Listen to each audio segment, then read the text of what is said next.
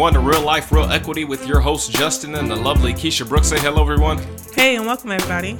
Our goal is to share with you real-life examples of entrepreneurs who are winning in both life and business. As real estate investors, our mission is to model, educate, and inspire you to act by sharing easy-to-implement tools, ideas, and information to add more worth to your net worth, more cash to your cash flow, helping you achieve your goals in less time. And we'll do that right after this commercial break. Are you part of the club? The Real Equity Club is a group of like-minded individuals. The club's purpose is to help create more wealth for its members. The mission of the club, to help you increase your passive income and net worth. The club is completely free to you. When you join, you will receive the tools, providers, and ideas you need to create, grow, and maintain your wealth. So join the club now at RealEquityClub.com to gain access. Or send us an email to info@RealEquityClub.com. That's info@RealEquityClub.com. We want to see you succeed in business and in life. So go to the website at RealEquityClub.com and join now. All right, welcome back to another episode of Real Life, Real Equity. And today we have a pretty amazing guest. You're going to want to take some notes today. Our guest today is the CEO and founder of Sage Oak Assisted Living and Memory Care, which was founded in 2015. Sage Oak isn't just another assisted living company. Sage Oak is the boutique assisted living company with 5 locations in Dallas and a total of 40 beds. Sage Oak provides small, intimate home settings that allow those who need a little extra care to receive the love and dignity that they deserve. Sage Oak also has 2 ground-up boutique assisted living memory care developments in Texas and Louisiana, totaling just under 300 beds with an estimated dollar value of $45 million. Today's guest is also an active teacher and educator with his partnership at Residential Assisted Living Academy based in Phoenix, Arizona. Ladies and gentlemen, straight out of Dallas, Texas, I give you Lo Hornbuckle. Man, thank you for being on. It was good to talk to you. Well, thanks for having me. Yeah, absolutely.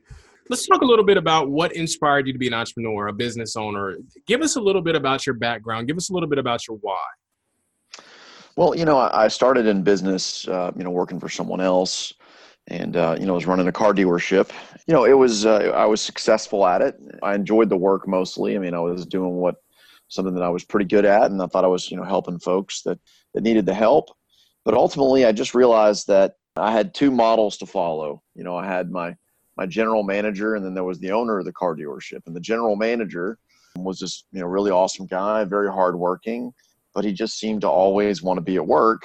And then there was the owner, and he seemed to play a lot of golf and travel a lot. And he just really seemed to have a much better quality of life between the 2 people.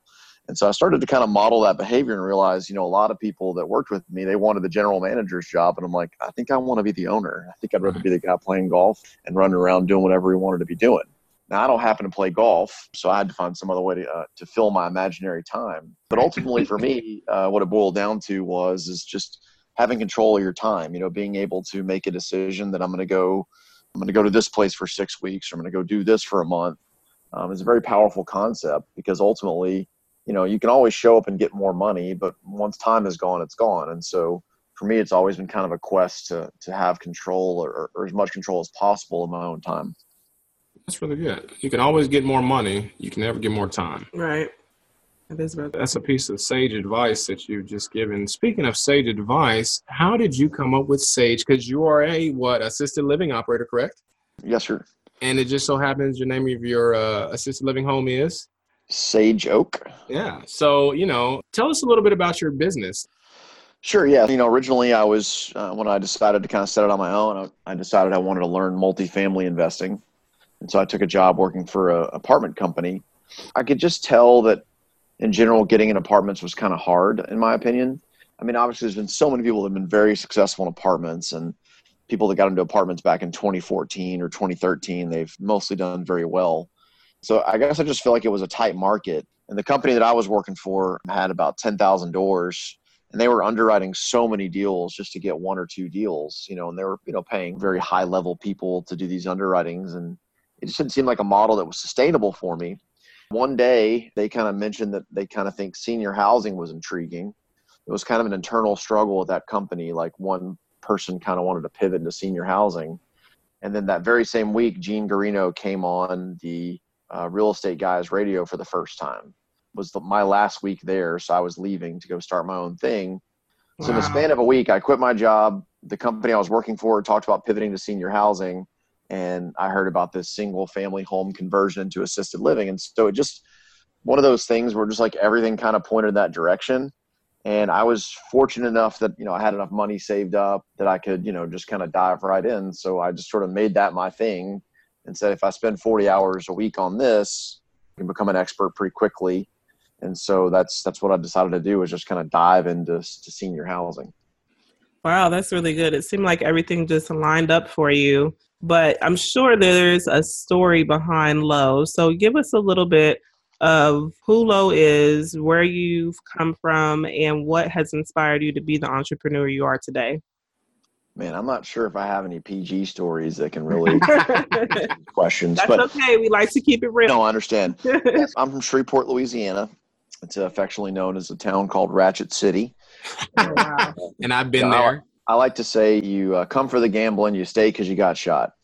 And that's where I'm from. I spent 30 years there, and that's where I was in the car business. And I made a lot of good friends there, but I just never really felt like I belonged. I would always kind of, on the weekends I would leave and kind of go to bigger cities like Dallas or Austin or Houston. I just kind of wanted to be around, bigger places, better access to airports and things like that. So I've always thought I was going to be a lawyer growing up. That seemed like that was what was going to happen. And, apparently you have to go to college and law school to do that. And that was a bit of a derailing. I took a semester off just to kind of clear my head and, took a summer job working in a car dealership. And the first month I sold cars, I made as much money as my mother, who was a pharmacist. And I was like, wait a minute. I'm selling Mitsubishis at 19 years old, and I'm making as much money as a pharmacist has been doing it 20 years. I'm like, maybe I don't need to go to college. And that was kind of the process. So I kind of ruined myself on the car business. Fun fact, when you get in the car business, there's kind of this joke that you can never leave, because everyone that leaves always comes back. And really? So, yeah, everyone that gets in the car business is successful. Once you make six figures or mid six figures selling cars, it's kind of hard to ever leave. And so there's this kind of running joke that, I'll be back eventually. But so far I've faded it since 2013. So I'm going strong compared to some of my counterparts that pop back up. Okay, so let me just kind of recap, because you're doing really some pretty amazing things. And I know I've talked to you personally, and you have your hesitations with saying how amazing you are. But in all things being equal, I think every achiever plays down some of their achievements. So, but you're doing really well, right? Well, I mean, I'm happy with the progress we've made. I mean, we've managed to, achieve our goals in terms of the number of beds we wanted to open in Dallas. And I started working on two big projects, one in South Louisiana and one in Denton, which is just north of Dallas. And honestly, those two projects are basically planned care home communities. Okay. So they're basically large assisted living buildings, separately licensed, all on one campus.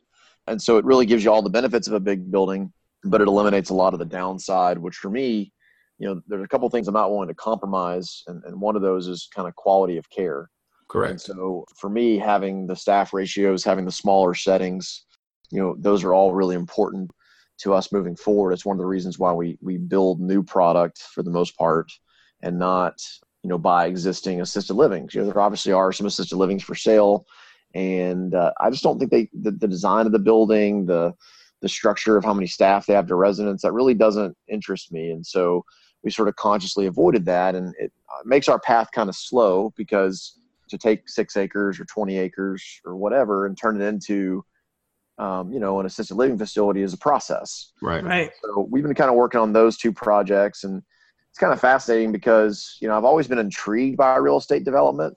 I can remember being like really young, and my dad was telling me, we had a good friend that was a really smart businessman, and he did people's taxes, even though he wasn't a CPA. It's kind of funny. He did people's taxes, even though he wasn't. He was telling my dad's friend, who said, he would tell him, he said, Ken, that's my dad's name, he said, Ken, I'll tell you what, the two biggest tax returns I've ever seen are people in energy and real estate development. But I tell you what, Ken, they also have two of the biggest losses I've ever seen in my entire life. And so I always thought about like these oil people and real estate developers as sort of being these wild, crazy characters that would, just have these massive wins and massive losses. And, at the time I didn't even really think about real estate in that way. Like I said, when I was a kid, I wanted to be like a lawyer, comedian or something. But that's always kind of, yeah, like, or maybe like a funny lawyer. I don't know. So, but that had always stuck with me. And so I've always thought about real estate development as kind of risky. And so, in my career, I generally kind of focused on just kind of, cash flowing assets. I try to focus on things I understood, like single family homes or whatever. And so the idea now that I'm kind of transitioning into being a real estate developer, it's really interesting and really fun. And, it is a bit stressful. And for someone like me that's kind of impatient, it can be a slow process. You hurry up and wait for 2 months here, 3 months there. So it's definitely a process and it definitely teaches patience. Yeah, absolutely, man. I mean, I know you're a funny dude, so I always get a lot of laughs whenever I'm around you. And I never knew you wanted to be a lawyer, but you do have that kind of debater's feel to you. So let's talk about some of the highs and lows, and what were some of the steps that you took to persist through those highs and lows? I don't really ever focus too much on the highs because you just kind of enjoy them. You got to celebrate them when you hit milestones. Definitely being in residential assisted living, number one, you're taking care of people. And so the challenges that you deal with, it seems like the stakes are a bit higher for me because I take that very seriously. The other thing is that there's a lot of roadblocks in residential assisted living. There's a lot of opportunities where you get told one thing or somebody at the city level tells you something, and then that conflicts with what the state wants you to do. I think sometimes there's this mentality in residential assisted living that if you build a facility, it's just going to fill up. You're going to build it and all of a sudden you have a 10-bed facility and there's going to be 50 people knocking on your door, trying to move in. And I didn't really find that to be true. Dallas is kind of one of the most overbuilt markets for assisted living. And it really made me have to, I don't want to say become an expert, but I had to teach myself marketing to the point that I got respectable enough at it that I feel comfortable with marketing concepts, things like that, because, I just wasn't able, I had to generate interest and activity in the community. And, you have to kind of articulate, how you're unique in the marketplace. Right.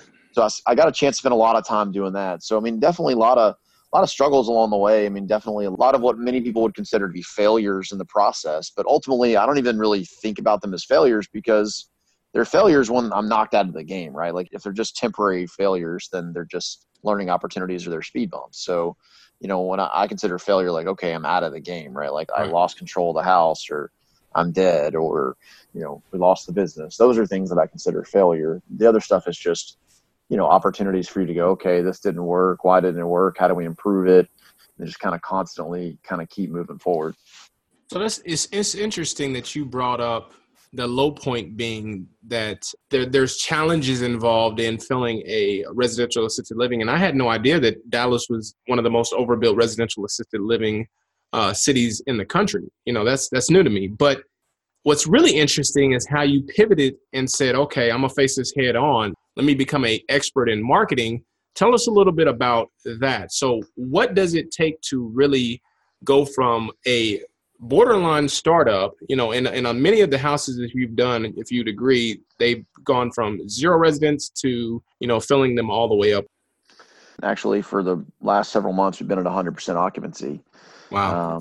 So with a little bit of a wait list going, so I think we've got probably 40 beds and maybe 3 people on the wait list. Well, so and Dallas probably averages about 86%, 87% for assisted living. So we're about, 13, 14 points over the marketplace. I think what it is one of the things about being an entrepreneur that I like is the most resourceful wins.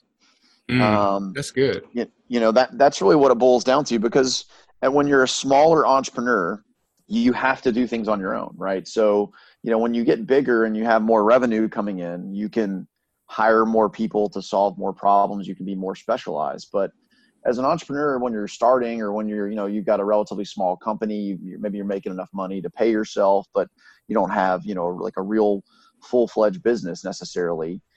You have to know enough about just about everything to be successful. Like, for example, like taxes. Like if you don't educate yourself a little bit about tax rules and laws, it's unlikely that your tax professional is going to say, hey, Lo, go do a cost segregation study, or hey, make sure you go buy a 6,000 pound vehicle so that you can take this depreciation.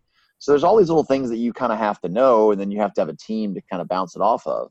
But getting back to marketing, most small assisted living facilities don't have enough money to hire a marketing person and also an operations person, right? So they generally hire an operations person, and then they either ask the operations person, who's often a healthcare professional, to be a marketer, and they have no idea how to do that a lot of times, or they take it on themselves.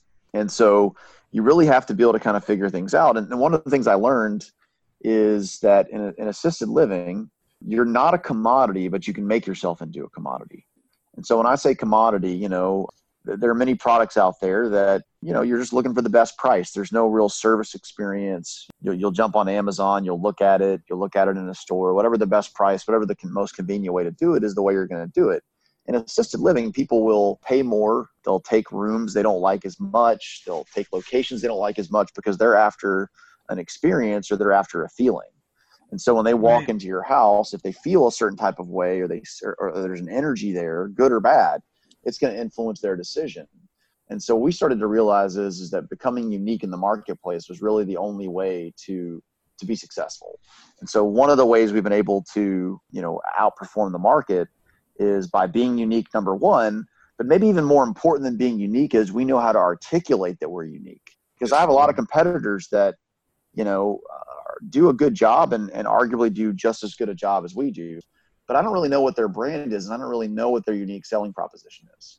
And they're constantly out there and they're constantly saying, hey, this is who we are, this is who we are.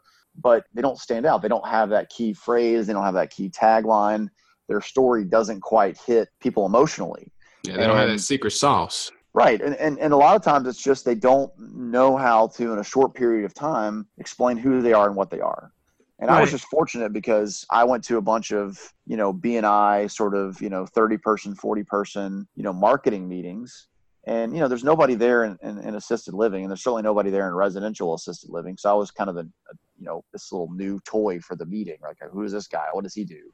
And it was kind of fun because I would explain what I did, and then I would just kind of notice what parts of what I told them stuck, right? Because if you tell someone what you do for 30 seconds, maybe like 3 or 4 seconds is going to stick. Right. And so what I started to do was I would just tell them different things. And then eventually I found out that certain things would stick. And that kind of became my brand. Was I realized like this sticks, right? So if I told somebody that I converted single family homes into residential assisted living facilities, and, they would never remember that. But I was like, hey, I do boutique residential assisted living and memory care. And they would always tell somebody, oh, he's in boutique assisted living. They're real small, nice homes. And so I just sort of figured out that was what we would kind of wrap a brand around of. Branding is really important too. Yeah, it's just, I think you have to have a story. I mean, ultimately, people make decisions off stories. They don't make decisions off numbers and data. Yeah, that all matters. But, being able to tell a story is really the difference between successfully navigating, difficult markets. And if you can't tell a story, then it's likely you're going to be at the market and not above. Right. That's good. And especially there's something I'm even getting into myself. And we constantly talk about the experience, showing them the experience. That's usually what attracts those customers into buying your product. And so that is another key factor that you brought up. So let's transition here a little bit. What is something about Low that we don't know that you want to share with our audience? It could be related to your business or just you yourself. Okay. Well, I mean, I went to college on a debate scholarship. That's usually wow. Yeah. I didn't stay very long. I mean, not because my scholarship ran out, but just because I left college. But I did go to college on a debate scholarship. I've never heard of a debate scholarship. Wow. Well, that's because you probably weren't a nerd, and you probably didn't hang out with us communication majors, Well, that's two things we have in common, Lo. I also did debate. Nice. Yes. I didn't, and I wasn't the you ever cool. won any arguments in the house? Hell no, I don't win arguments. Well, you never won one against me either, so that's why. It's because we're trained. Hell right. No, I don't argue. So that's interesting. One of the things that I noticed is that you just recently hit $10 million in funds raised, right? Yeah, absolutely. We just crossed over the $10 million in equity mark. That's awesome. Which is Congrats. impressive. I mean, we're talking 8 figures in money raised. So Tell us a little bit about what that means. One, 10 million in equity raise. A lot of our audience knows, but explain that a little bit in layman's terms, and then talk about why you got into a little bit bigger projects. I mean, you're talking now 10 million raised, and I know the scope of your work, but explain to our audience the scope of your work in the cities that you're in. So you said Sure. Denton, and then you're also in Lake Charles, Louisiana. Yeah, absolutely. So, yeah, the 10 million mark was kind of a cool milestone. I mean, I don't know that I ever set out to hit a milestone like that, but now I just kind of want to add a zero. I mean, it feels like 100 million sounds way cooler than 10 million. But That's awesome. we just sort of realized that, with assisted living and sort of the model of care that we provide, there's a lot of people that want to invest, and they don't necessarily want to be operators. They don't necessarily want to deal with the stress of having the business. And, what I've found personally is there's a lot of people that want to invest in a business that makes them feel good. I always kind of jokingly say, like, there's probably a lot of money in selling weapons to child soldiers, right? You can make a living doing anything, but Right. probably some of them aren't so moral. And I think a lot of people resonate with the idea of being able to invest in something where you kind of improve someone's quality of life. And so to have people that are coming from sometimes larger buildings and they aren't really being well taken care of, and their families are not able to go on vacation, and there's just a lot of stuff going on. And so to be able to kind of take people out of those environments, improve their life, improve the quality of life they have, better food, better communication, better care. A lot of investors really enjoy being involved in that. So presently I'm a one-trick pony. I don't really raise money for anything else. We just raise money for our own projects that we own and operate. I do think there's, pros and cons to that model, but it does allow us to control the process. And ultimately, if there's a mistake made, we have to own up to it and say, hey, we made a mistake. Here's what's going on versus, well, this set partner number 7 didn't do this, and that's why this happened. And I just would rather be able to tell my investors that anything happens, good or bad, it's going to be me trying to run through walls to fix it, or run through walls to make it happen. And there's something very powerful about having that ability to have that accountability with your investors. But ultimately, we did a couple of residential assisted living facilities. We wanted to establish the concept. We wanted to prove that we could do it. And then we started raising private capital through syndication on locations 3, 4, and 5. And then once we kind of got those up to the standards that we wanted, we got approached about a project that's a ground up development in Lake Charles, Louisiana, which will be 5 16-bed care homes on one campus. So my Dallas operation, these are small assisted living facilities sort of in residential neighborhoods throughout the city with about 15-minute radius. And we decided that instead of, building a big building down in Lake Charles, we would do a community of care homes. You pull up, it looks like a neighborhood, but instead of, 3 or 4 bedroom houses, these are massive 16-bed houses that are all independently licensed for assisted living and memory care. And so that's about a, $12, $13 million project down in Lake Charles, which is definitely the biggest project I've done. And then we've got another project in Denton that's probably about 6 months behind the Lake Charles project.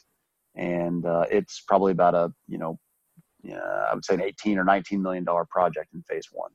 Wow. And so we've got a couple of, decent sized projects, going simultaneously. And the goal is to, solve some problems in each of those cities where the level of care isn't to our expectation, to bring a new class of product to town. And they're close enough together that you can have a regional manager both. And then we'll look to sort of build out the sort of Louisiana, Texas area. And we'll do that in Louisiana and Texas until we feel like we've done all we can do. And then we can look at other markets. Wow, that's real good. And so this happened just over the course of several years. Where do you see yourself going at this point? Well, obviously the thing about it is the projects that I'm doing now, they're all so long-term, right? So, we'll probably begin operations in Lake Charles probably sometime in Q1 or Q2 of 2020.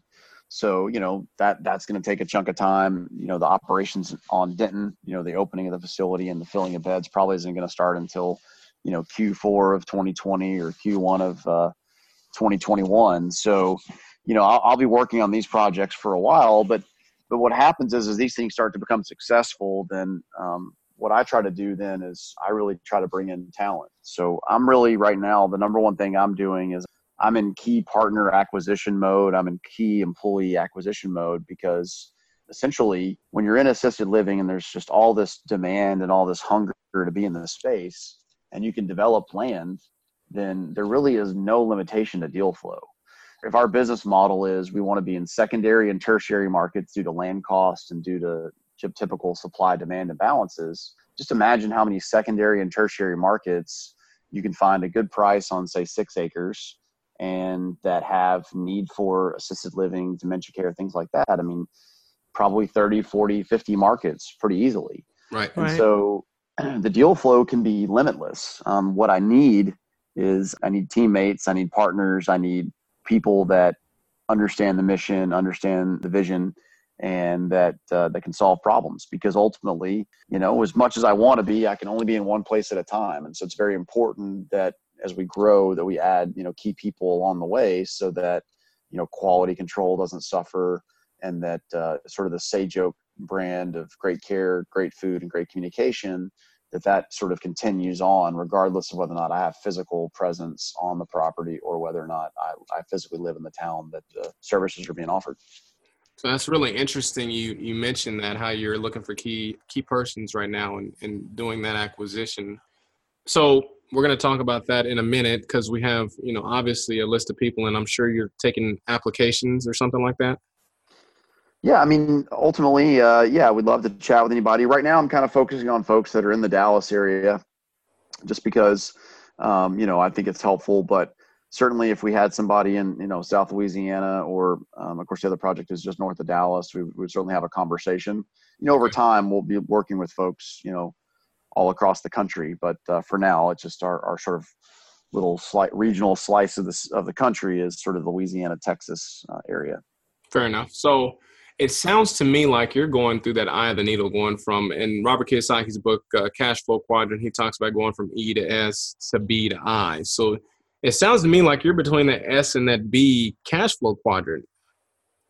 Yeah, I think so. I mean, I'm getting more and more to where there's a business behind me. I think I haven't quite fully fired myself. It's definitely a goal to kind of fire myself at least from the operational part of the business in Dallas, and then kind of focus on growth. So we're in the process of kind of closing that loop. And, I've got a great team in Dallas, and they're doing a wonderful job. They've really stepped up to help make it possible for us to allow me to work on these other projects.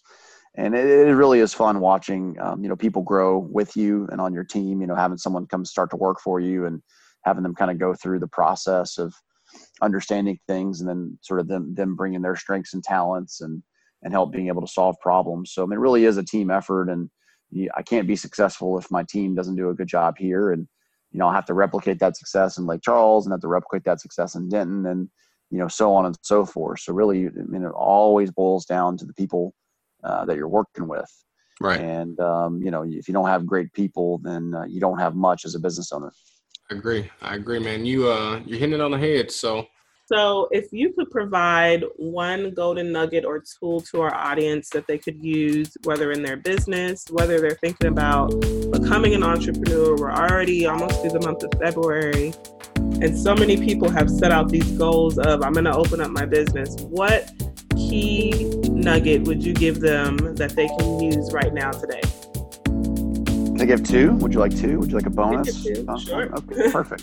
So I think the two things I think about that are most important for the entrepreneur, number one is that they need to, whatever business they're in, they need to really work very hard to understand on a molecular level. I think sometimes what happens is we all, we want to take this CEO 20,000 foot view, and I think that's the correct view over the long haul.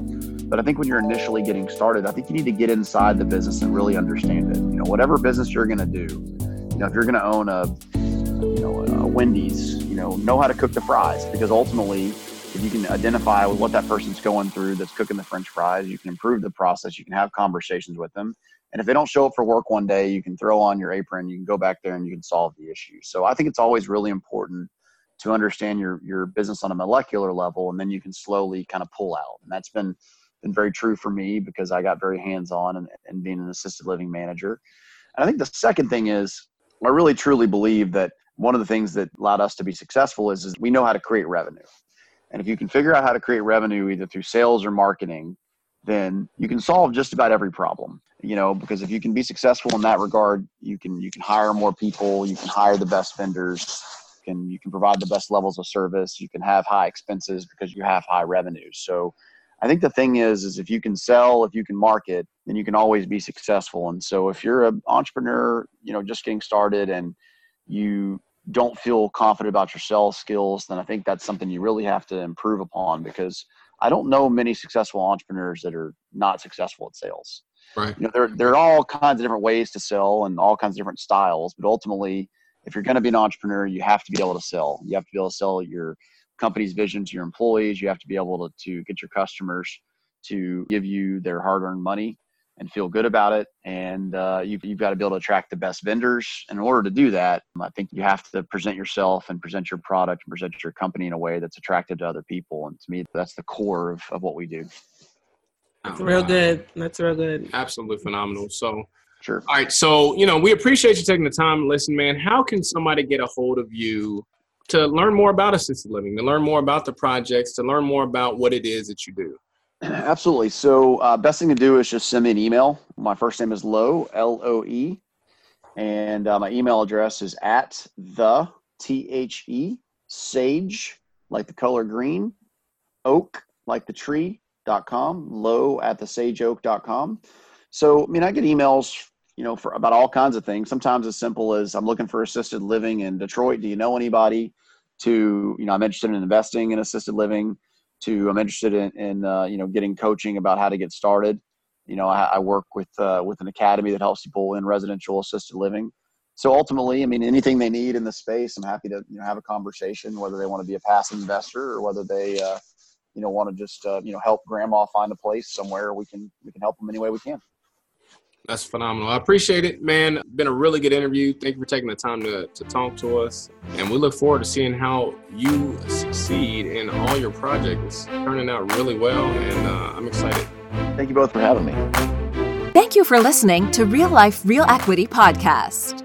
If you'd like more information on joining the Real Equity Club, visit the website at realequityclub.com. There, you will get access to the tools, providers, and ideas you need to create, grow, and maintain your wealth.